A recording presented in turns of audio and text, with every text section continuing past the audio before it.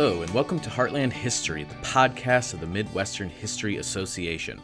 I'm your host today, Camden Bird, and I am an assistant professor of history at Eastern Illinois University. I'm very excited to introduce my next guest today, Dr. Molly Rozum, who is the Ronald R. Nelson Chair of Great Plains and South Dakota History at the University of South Dakota.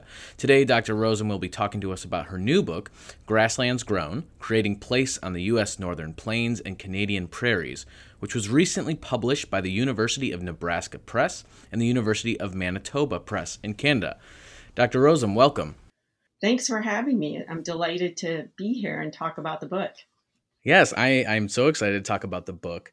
I really enjoyed it, and I can't wait to jump in. But perhaps before we jump into the contents of the book, we can start with the lead up. I'd love to hear about the origins of this project. What led you to focus on this particular topic? Well, the origins are kind of long and deep, and there's multiple origins. I mean, first of all, I grew up in South Dakota, so I grew up in this region that I study. And in terms of intellectually, it really dates back to the 1990s and New Western history debates about place and where is the West. And for me, watching those from afar and reading about all of the ideas and the discussion and the debate, and no one ever really talked about the Northern Grasslands and how that fit in. And so I had this desire to sort of ask those questions about, are the Northern Grasslands, the South Dakota, North Dakota, even Western Minnesota, are those in the West or not in the West? And then I guess, moving on from there, certain trends in the historiography, sort of history of the senses, the animal turn, those things help me kind of unlock, what it is to live in a place. At the same time, I was trying to do more of a cultural geography of region, trying to describe when certain labels were used and how they emerged. But it really dates back, and then kind of adding historiography as the new issues as the decades went on as I researched, kind of ending up with settler colonialism theory too. So, but those are the origins. And like I said, I think obviously, starting out, because I grew up here and I'm a descendant of settlers to the region from Ireland or Ireland, Bohemia, and Germany. So, yeah, and all those factors. I mean, it's you lay that all out there, and that's what our conversation will be a lot about today, which is like what defines place, what is regionality, what are the limits of east, west, and those boundaries in between, and then sensory history and environmental history, which I can't wait to talk about. This is exactly up my alley. I love regionalism and how we define it. So I found myself sort of speeding up as I was reading your book. It was really great. And at the center of the book really is this theme of regional identity, right? You're focused on this region, the North American Grasslands. It's a region that includes both parts of, Minnesota, Montana, Colorado, the Dakotas, and Canadian provinces like Alberta and Manitoba. These are not inherently places that one might consider a singular region, from the outset, but you make the case that we should understand it that way, at least in the context of the late 19th and early 20th centuries. Why do you believe that is the case? Okay, so I guess I start out with the label Northern Grasslands purposefully, as it is a label that both settlers and indigenous nations would have recognized, although they might not have used Northern Grasslands. It's more of a kind of continental, ecological, regional definition than the cultural reasons that come to define the people studied in the book. And so the natural ecological region divides north and south and east and west into kind of habitats that defy the national border, right? It's an ecological region across two different borders. And in the time period I study, both the United States and Canada refer to the area as the Northwest, right? I don't think that's going to be a surprise to Canadians, but that's more of a surprise, I think, to people south of the border. By and large, it kind of emerges from the fur trade, the many decades of fur trade, and then especially in the early part of the intense settler colonialism when it comes to the region, People would talk about, at the time, the grasslands, continent-wide, north to south, was a place that people considered the West. And so in order to distinguish what part of the grasslands you were going to, you went to the Northwest grasslands if you were going to the United States or Canada. And it's also interesting that part of my research really revealed how much these two regions in Canada and the United States helped each other develop in the settler colonial period. In the eastern part of the grasslands, there was strong relationship between St. Paul and Winnipeg. In the West, there was a relationship between Alberta and Montana with the fur trade, and then also with setting up ranching culture. And so from that perspective, they all called it the Northwest. They developed together. Another thing about the Canadian aspect of it, until they had a transcontinental railroad in the mid-1880s, many of Canada's grassland settlers or settlers of the prairie provinces came through the United States, came to Minneapolis, and then on north, or went to Montana and then on north. So they were really coming from south of the border to across the border into the Canadian prairies. So I think for those reasons, that's why I view it as a singular region. But it has its roots really in the ecology of northern grasslands.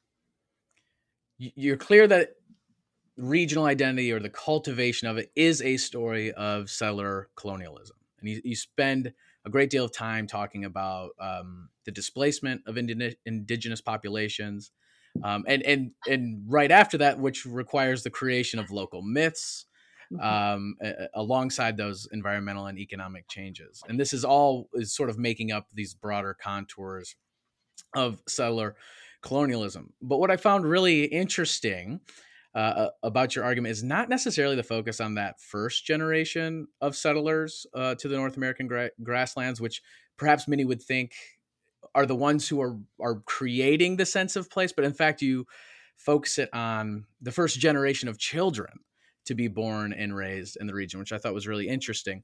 Why do you think this generation, the first generation of settler colonial children of settler colonists, to be born, to grow up in this region, why do you think that generation is key to understanding the cultivation of regional identity?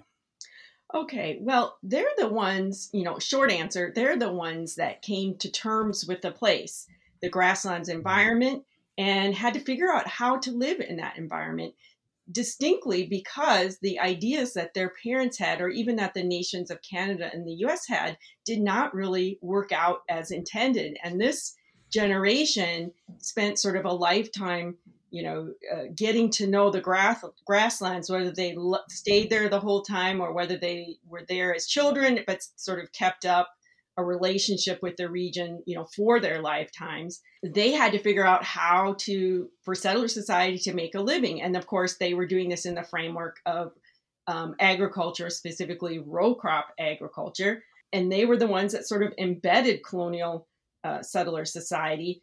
Their parents, you might think about it this way, their parents claimed land under the land laws, which is kind of traditional settler colonial activity.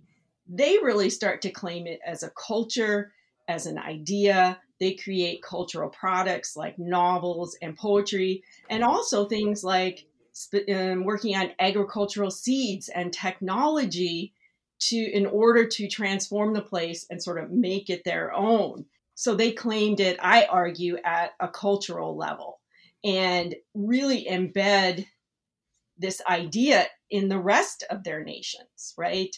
They're the ones that say, yes, we're coming, we're staying, and here are the ideas that are developed here. Some of their writings are about this struggle to stay. And it's also interesting that they're doing this at the same time that US and Canadian policy is forcing Indigenous children to move away from the place and sever their ties with the grasslands that give them that sensual experience.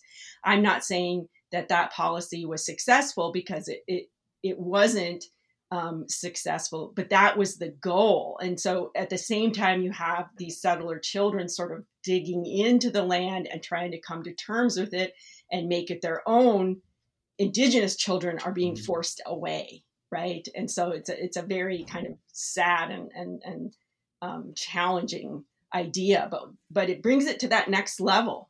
You know, the first generation, they're settler colonials, but they're participating by way of, bringing the sovereignty of the United States and Canada with them in terms of using land law, using liberal immigration policy, those kinds of things. Whereas this takes the second generation takes it up to a more cultural, atmospheric level. They're claiming the land through culture, not necessarily, although some of them did claim land as well.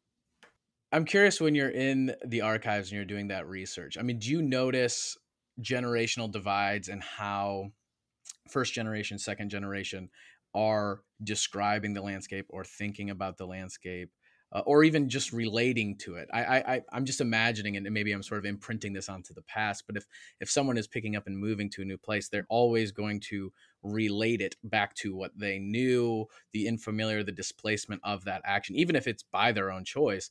Whereas to be born in that region, to be a child, this is the world you knew. I'm just curious if that comes through in that sort of generational divide that you're describing. Yes, the difference in how parents and children perceive parents, the deciders of the immigration scheme, how they relate to the place and how their children do. There are some similarities, but the children don't know anything else, right? This is their first kind of formative ecological environment. And in fact, a lot of the thing, when they write about it, they wonder, well, what are these plants? What are these flowers? And they don't have names for it. And their parents don't either.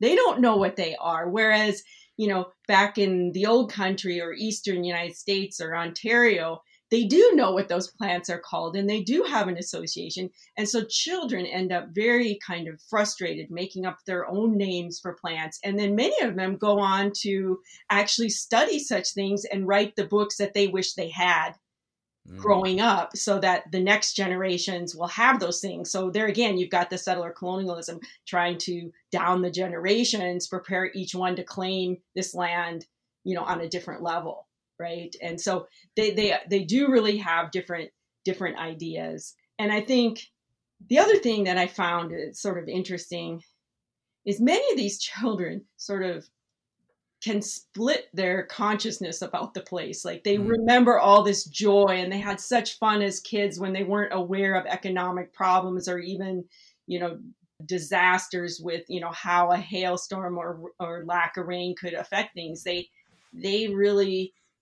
took such joy in that.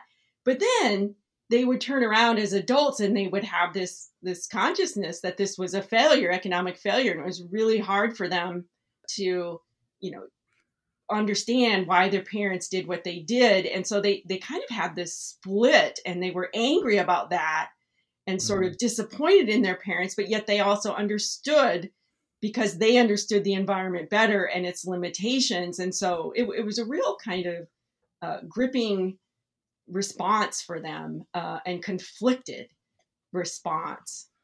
Grasslands Grown is in many ways an environmental history of childhood. Which I thought was also very interesting.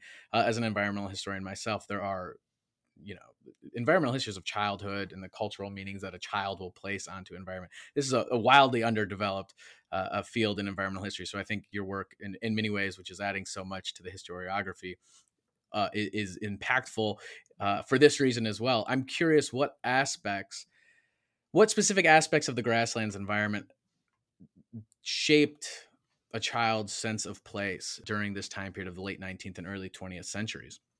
Okay, there's several ways I would answer that question. And one is, of course, small wild animals, like gophers and prairie dogs and rabbits and all sorts of birds, ducks and prairie chickens were big. And then also domestic animals, the farm animals that are helping them to transform the grasslands. And once again, you see the contradiction there.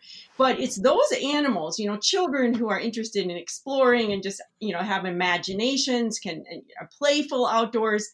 Those animals, whether wild or domestic, would take them to places in the environment, right? That children would follow animals, or animals would provide the rhythms of the place and how they understood it. Because while the railroads took most people to the edges of the region, this is still a time until, middle third of the 20th century, that people used horses regularly to get around from place to place and town. So that sort of provided a rhythm. But these animals sort of, I argue in one of the chapters, introduced them to nature in a way, because how, whether this is a good place to find, rabbits, or what the horses would eat or drink or what they wouldn't.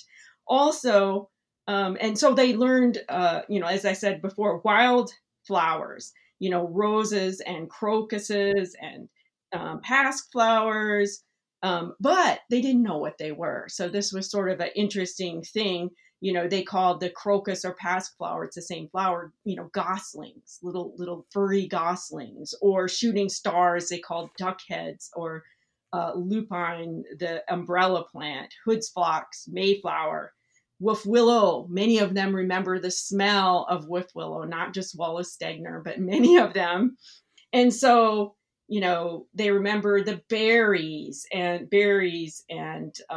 haystacks, the way haystacks were built in the day, or sheaves of wheat, where they would, form into either shocks in the US, and stooks in Canada. There's different naming sometimes for these things. And so all of that, is, what they related to. And I really was inspired by a lot of the early history of the census, right? So I would look specifically, or try to tease out of the sources, how they talked, when they talked about smell, when they talked about what they saw, which was from a certain perspective, or how they touched the land, or if they saw the land changing.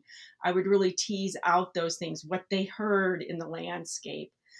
So kind of inspired by all of that. And it's interestingly enough, because it's the grasslands, but they were also very attached to trees, individual trees or wood stands along the river, or just an occasional random 3 or 4 trees out there. Everybody would know where they were, and they'd become like a signpost. And I think this is because there weren't that many of them. So everybody knew these little tree groves. And, I had some of these who were more literary inclined. They'd write a whole poem, or more than one poem, about a tree or about a rock. Rocks were also big to children. They would play with all the rocks, and you'd have piles of rocks from people removing them to create agricultural fields, but also glacial rocks, that just sort of huge rocks that are just sort of dropped somewhere on areas where you used to have glacial activity. So all of those things were places that and I was surprised by some of those things that children,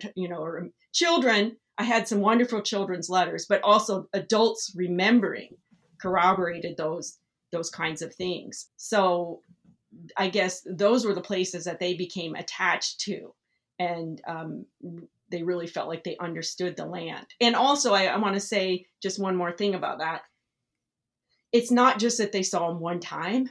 This was daily environmental experience. They grew very intimate with these spaces and the kinds of features of these spaces over the seasons, week after week, day after day. And I think that makes a huge difference. They know what it looks like in the fall. They know what color it turns in the spring, what color it turns in late summer. So I think all of those things, they knew the whole round of the environment. All of that kind of seeps in to give them the sense of place.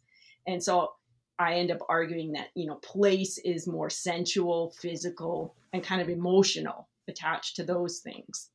I'm just thinking, when you combine those factors of being the first generation to sort of really be immersed in this environment, also, again, not to be able to connect it to sort of a well-known previous geography, to be immersed in that and to see these processes ecologically play out around you, both what we might, consider part of the natural ecosystem of the grasslands, but also alongside animals that are part of that settlement period. And this being a cohesive region that's built by all of those variable forces, which is leading to this cultural idea of a place, right? This is the creation of intimacy with a landscape and environment. I'm curious then, because you also have the chapter of many people going away, whether that's, for school, for travel. how do they react when they have this package of, this cultural packaging of place, of space, particular environments, particular processes, those meanings? What happens when they go somewhere else, and how does that both reinforce or challenge home, right? Sure. Yeah. Let me come back to that. I want to say one other thing about their kind of childhood sense of place, Yeah. because you brought up some interesting comments there, or factors. Not just the domestic animals, but they also included the farmer fields or grazed fields in their concept of sense of place. And one of the things I argue is that, in the first half of the 20th century, this mix of farmland, rangeland, and grazeland and grassland it's a mix that provides their sense of place, and that this generation is particularly important because they're the ones that had experience with both native grasslands habitat as they transformed it into farmlands and grazelands. So theirs is a very mixed place, and a lot of what we know comes from their writings or even professional explorations of grasslands when they existed in a lot larger proportion than they do today. So that's sort of fascinating, and it makes this generation in particular important because of those experiences for settler society. If settler society wants those grasslands experiences today, we almost have to access them through cultural products that were created by this generation. Right. I mean, there are parks and preserves and even more today, but not in the same way that this generation experienced it.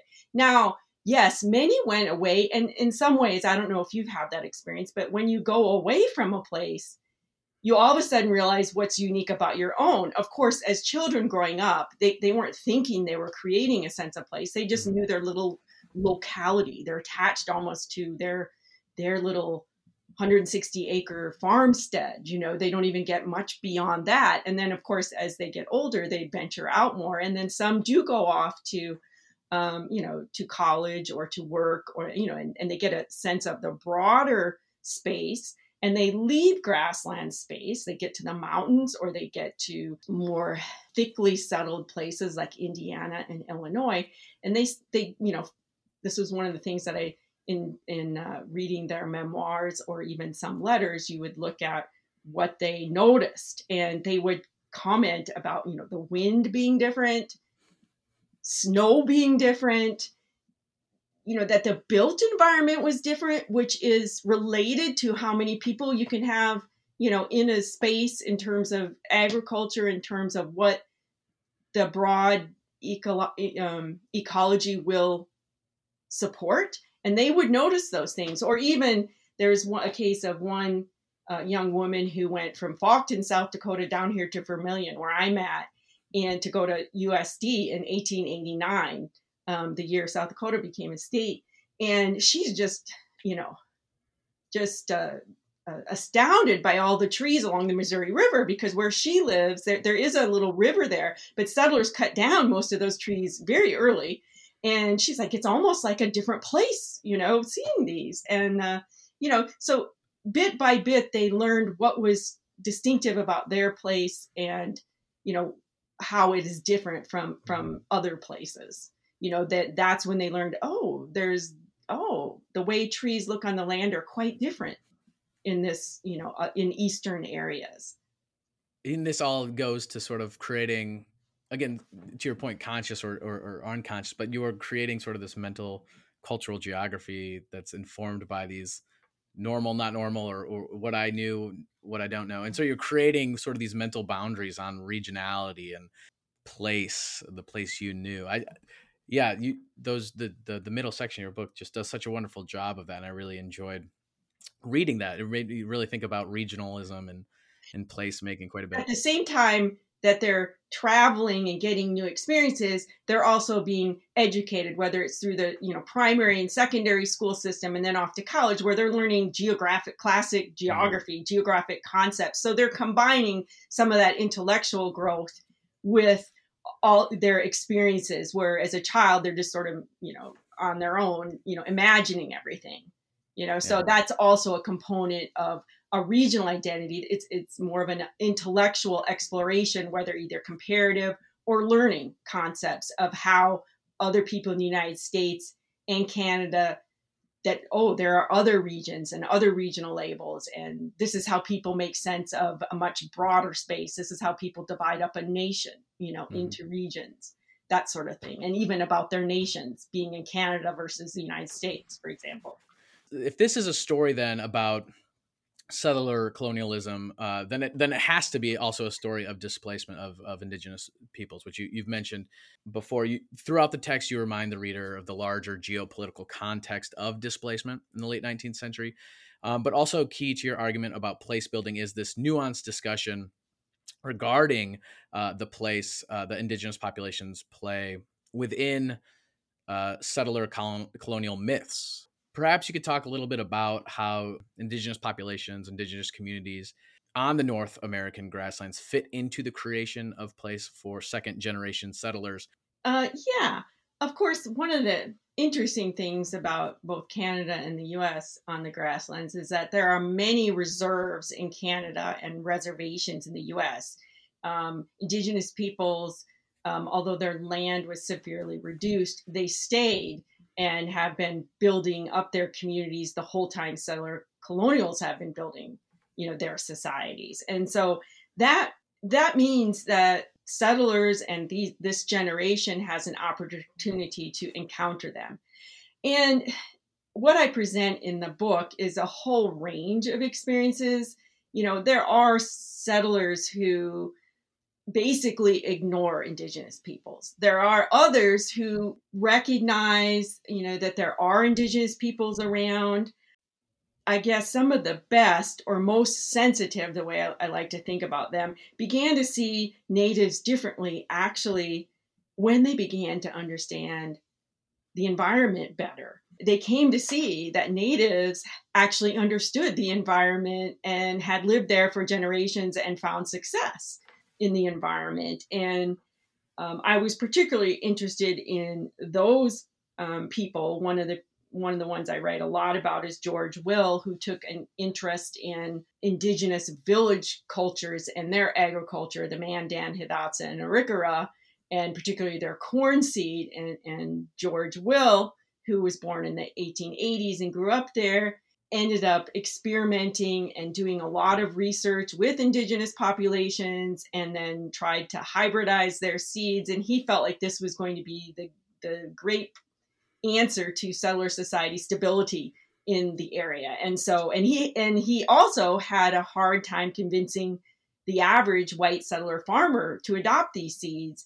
And so he recognized racism and kind of white supremacy and the resistance just because they were native seeds. So he would be among the most sensitive and sort of trying to figure out, and he was by no means perfect either, but he understood things and began to see the consequences, which I think is also important for this generation and what they can maybe provide us. These are people grappling with the consequences of westward expansion and as adults coming to understand what happened.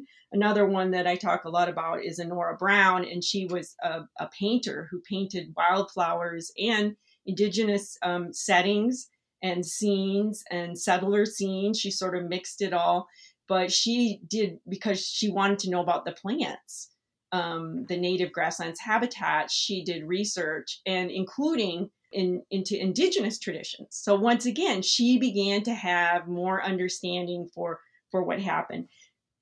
But it's also interesting that even the best of them, when they looked back, they sort of, you get the feeling they almost wanted to make their parents more accepting than they were. So they sort of create their own myth, like it's been this gradual progression where we're learning to get along. And, they want to believe that their parents were perhaps more enlightened than they were once they reach a level of greater understanding. So that's sort of problematic too, kind of making it seem like this progressive development.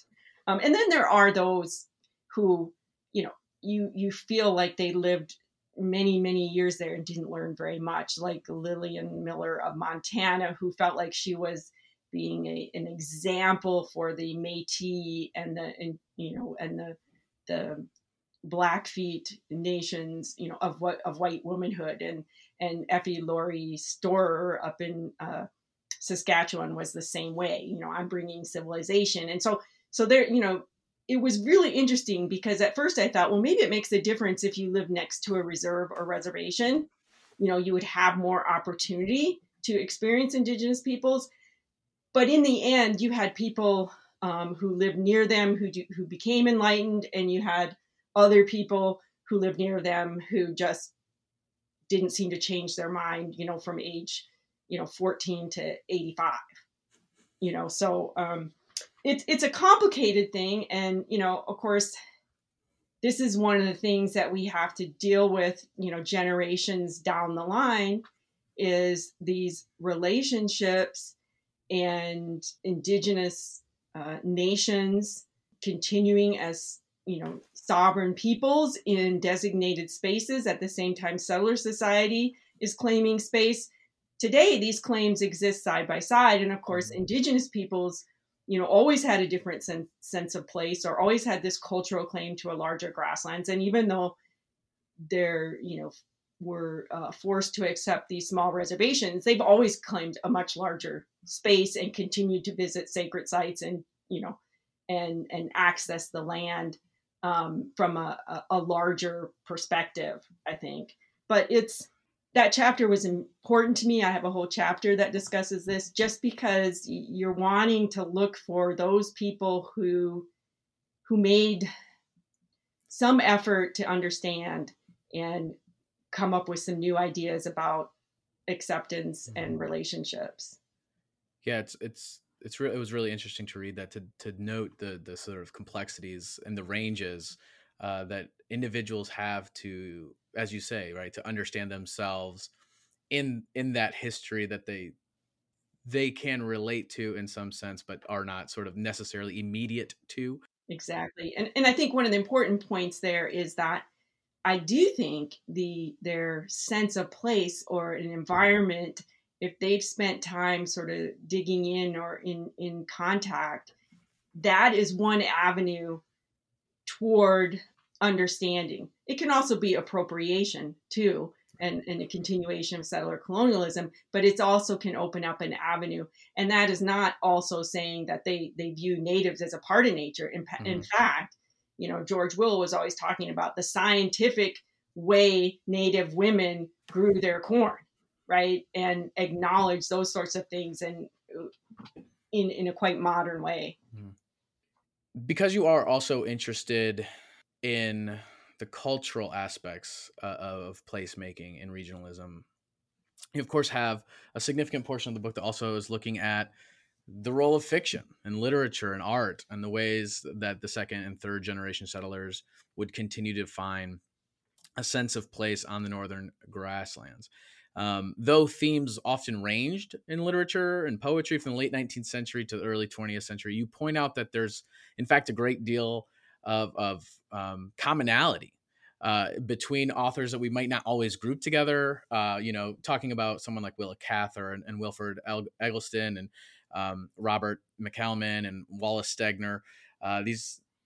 They're different in their writing styles, but in many ways, you also point out there are some similarities as well.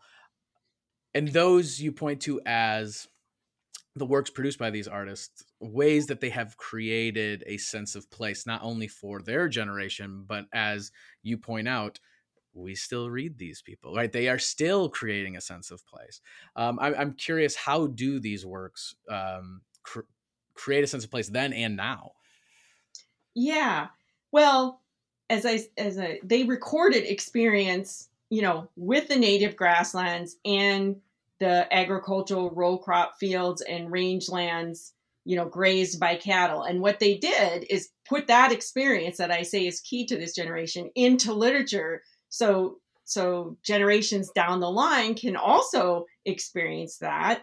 And at this time, one of the interesting things is, in the early 20th century, when most of these kind of novels were were coming out in poetry and even art, like Honore Brown's paintings, when these things were being produced, there was a movement in like modern literature to discover what is modern American literature or North American literature. And, this idea that we need to relate to the place and to the landscape in order to make it, quote, our own. And modernists claimed this, and they would use language like indigenous. We need to be indigenous to the place, and we need to be native to the place and our land. And some of them even understood a relationship, once again, to Native America, looking at natives saying, they have something different than we do. We don't have that. We need to develop that, right? Which is, once again, why it's settler colonialism down the generations. But they were trying to put, new perceptions and, about space, about horizon, about what they experienced into the national literature. Once again, helping a region to emerge in a national literature, getting the rest of the nation to acknowledge this space as an art form. If you have art forms that are accepted, then your region is sort of accepted. Then that's a different level of claiming the continent, you might say. They also, in terms of a thematic thing, they're putting this struggle with environment and farming and struggle among the generations into kind of literary forms, or at least that's what they're trying to do. And as you know, that for me, studying literature, they were, the literature didn't have to be literary for me to include it. They just needed to be expressions of someone trying to write fiction or poetry, even if it was popular or today's literary critics wouldn't necessarily recognize it. I liked it because they were early works trying to put the environment into a modern literature and find the language to really communicate those perceptions and places. So they created these significant cultural products. I think that's a part of claiming on the regional level. And as you just pointed out, they're there for us to read too, and they are read in Western literature classes and in high schools. And this is teaching us a sense of place. Right. And there's still sort of those, in many ways, a lot of these authors are still iconic for defining spaces, for defining regions. I lived for a short period of time in Utah, and you'll be bashed over the head with something Wallace Stegner at some point in time. So it's just interesting how these authors, you're right, like if they get, because you do point out that there are definitely some books, some works that you're pointing at that aren't maybe not critically acclaimed, but that's not what you're focused on. You're focusing on sort of the production of regionalism and the ways in which people are sort of latching onto that meaning. It just is so interesting to think about the ways in which these childhood experiences sort of morph over time into these literary expressions, which then get picked up for future generations to then again sort of relatch onto these particular historical, environmental, cultural moments. And what's key about them is that they're trying to do this. So I was trying to capture those initial attempts, like with Wallace Stegner. The earliest book I use is On a Darkling Plain, right, which was one of his first novels that, as I say in the book, he refused to let it be republished because he viewed it as an apprentice novel. But that really put me onto it because I wanted to see how his language changed, and you could see it changing and him dealing with different themes over the course of On a Darkling Plain, Big Rock Candy Mountain, and Wolf Willow, right? Mm-hmm. You could see certain themes being developed, but I like the struggle. And in fact, his main character in On a Darkling Plain talked about the struggle. Like, you can't just get this into poetry. You can't get it on a page, which I read as kind of him expressing his own frustrations, but also, as I said, taking some joy in the landscape, but wondering, what has this done to me, now, Yes. Yeah. So you wrap up this book sort of tracking how this region, this grasslands region, begins to, I'm going to say, fracture into the early decades of the 20th century. A fracture in the sense of more distinctive labels between prairies and plains, which speak to larger changes between nations in particular geographies. You point out that the Old Northwest will give way to the regional title of the Midwest. And much of these regional changes occur in the early 20th century when commercial agriculture will transform the environments and the economies of the grasslands. How did these larger changes, that is, environmental and economic changes, lead to diversification of regional identities? Okay, so I view this as, very much a part of settler colonialism, viewing agriculture as a base for regionalism. And what happens over time is that settler society sort of divides the region, extends the Midwest to, your classic 98th meridian, 100th meridian, somewhere in there, when they can expand row culture, row crop agriculture that far west. For a long time, settlers believed this could be extended much, much further without aid, meaning without irrigation or other kinds of equipment and specialized hybridized seeds or chemical agriculture. And, while we know people like John Wesley Powell, the explorer, first identified that line in 1877 with his arid report, and many other explorers identified these things, the general population, it took them a lot longer. Their hope that they could spread this much further west lasted a lot longer. So in essence, they go to the Northwest, the new Northwest, the northern area of the North America's grasslands, and they consider it the Northwest or the West, right? They really use West in this period. And the same for US and Canada, they both use Northwest and West. And then over the 20th century, starting in the early 1900s, picking up after 1920, I'd say to the mid 20th century, Middle West in the United States in particular comes into use. In the 30s, we get prairie provinces and Great Plains coming into their own for perhaps maybe obvious reasons. They're being studied, and the Dust Bowl and the Depression and the combination of the two really present a different image in the public mind of Canadians and Americans. And so those regional labels, and there are government reports that slap those labels on many things, making it a part of the cultural geography of the area. There's one thing, so those things are all happening at the same time. And that's another point that I want to make clear is there is no one cutoff date for a shift between Northwest and Middle West or prairie provinces. This is a flowing, fluid identification depending a lot on one's experience. And I would say also on generation. It's the younger generations that adopt Middle West first as they grow up under new circumstances. Those older generations who came to it as the West and the Northwest, those labels hang on longer in that generation. So they're kind of overlapping and somewhat sort of fuzzy, I guess you could say. And, so in a nutshell, it has to do with agriculture, where you might have looked at this whole space as grasslands. There becomes this divide based on agriculture, row crop agriculture. And this is obviously kind of up into the middle of the 20th century.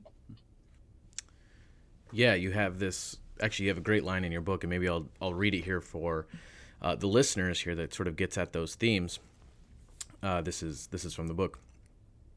Only after the limits of unaided, unirrigated commercial grain agriculture became more popularly accepted could a line between the Middle West and West be drawn more certainly straight through North America's northern grasslands, and could prairies and plains grasses be tied to strictly defined attributes, whether in relation to precipitation or nation, that reflected new settler colonial regions. The new definitions constituted cultural interpretations of the grasslands influenced, but not determined, by modern science and settler society experiences from the late 19th century through the middle of the 20th century. By then, the lines of aridity, finally apparent to so many of the descendants of settler colonial society, served to consolidate both the United States' and Canada's holds on North America, even as the lines repelled individual settler colonial families. Settler society raised precipitation above grass, geology, and topography in the modern regional definitions. And I sort of love that paragraph because you're sort of making a case for like regionalism is environmental change, economic change, but it's sort of it's born of a process, right? These historical processes are creating regionalisms. Well, and because, even for example, it took a while for corn to be, developed further west and more secure. And of course, George Will would have had it growing everywhere, even much Right. further west, right? So even that took time. You had to drain some of the prairies just as you had to bring irrigation to others, right? So it itself was a process. So I'm curious, wrapping up on time here. What do you think listeners of Heartland History should take away from Grasslands Grown? The Middle West as a region and a concept has a history that changes over time. What we consider the Middle West today, the states we would include today, are all there, and it's a good definition. But what gets included, what states and what landscapes get included changes over time. And so I think this book discusses that, or at least opens up the discussion of that. I think people interested in settler colonialism will find the book interesting because it looks at settler colonialism down the generations to the middle of the 20th century. We need to start discussing future generations and how this is an ongoing. We know about the settler colonial present, but we need the history of how this played out in individual people in these regions. And I think it gives a good background in how we can study the distinctions between sense of place and regional identity involving our physical bodies, our sensuous experiences, our intellectual experiences, and how all of these things come together to produce what are cultural geographic regions. I would second all of that. I agree. I found this book absolutely fascinating as an environmental history, as a history of the particular places you're talking about. It's but as that sort of more structural level, anyone interested in regionalism as a sort of theoretical concept, childhood, sense of place. I mean, it's all in there, and I think this will be helpful for anyone trying to do similar work or grapple with these ideas on their own. So absolutely. I'm really excited I think these are new voices too. I think while people will know a few voices, particularly somebody like Wallace Stegner, there's a lot of people who have not been discussed in the historical literature so I was excited about that, excited to see more South Dakotans and North Dakotans and people from Saskatchewan in the book. And another interesting thing for me was, it's really people's relationship to the land, either in the environment or intellectually, that draws these people together. But they're really quite diverse in their occupations. And it's like, for me, history is lived that way. We're always walking next to people who do all sorts of different things, right? And what do they share in common? Well, they share a certain space, right? And so for me, I sort of think that that's an interesting idea to play around with, Yeah, and I think Grasslands Grown certainly gets you thinking about those dynamics. So success on your part. Before we wrap things up, I'm curious if you might be willing to share with our listeners what you might be working on next. Do you have any projects currently underway? Well, I do. Several related to regional study. I'm looking more closely at the 1940s.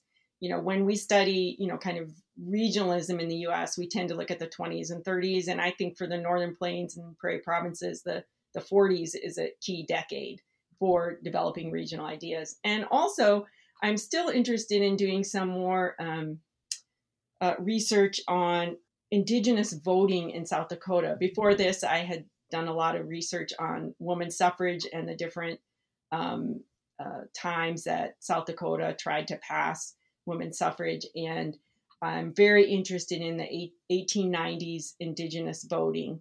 And so that's another area I'm kind of continuing on, but still looking at regionalism and cultural geography, I think, and its history.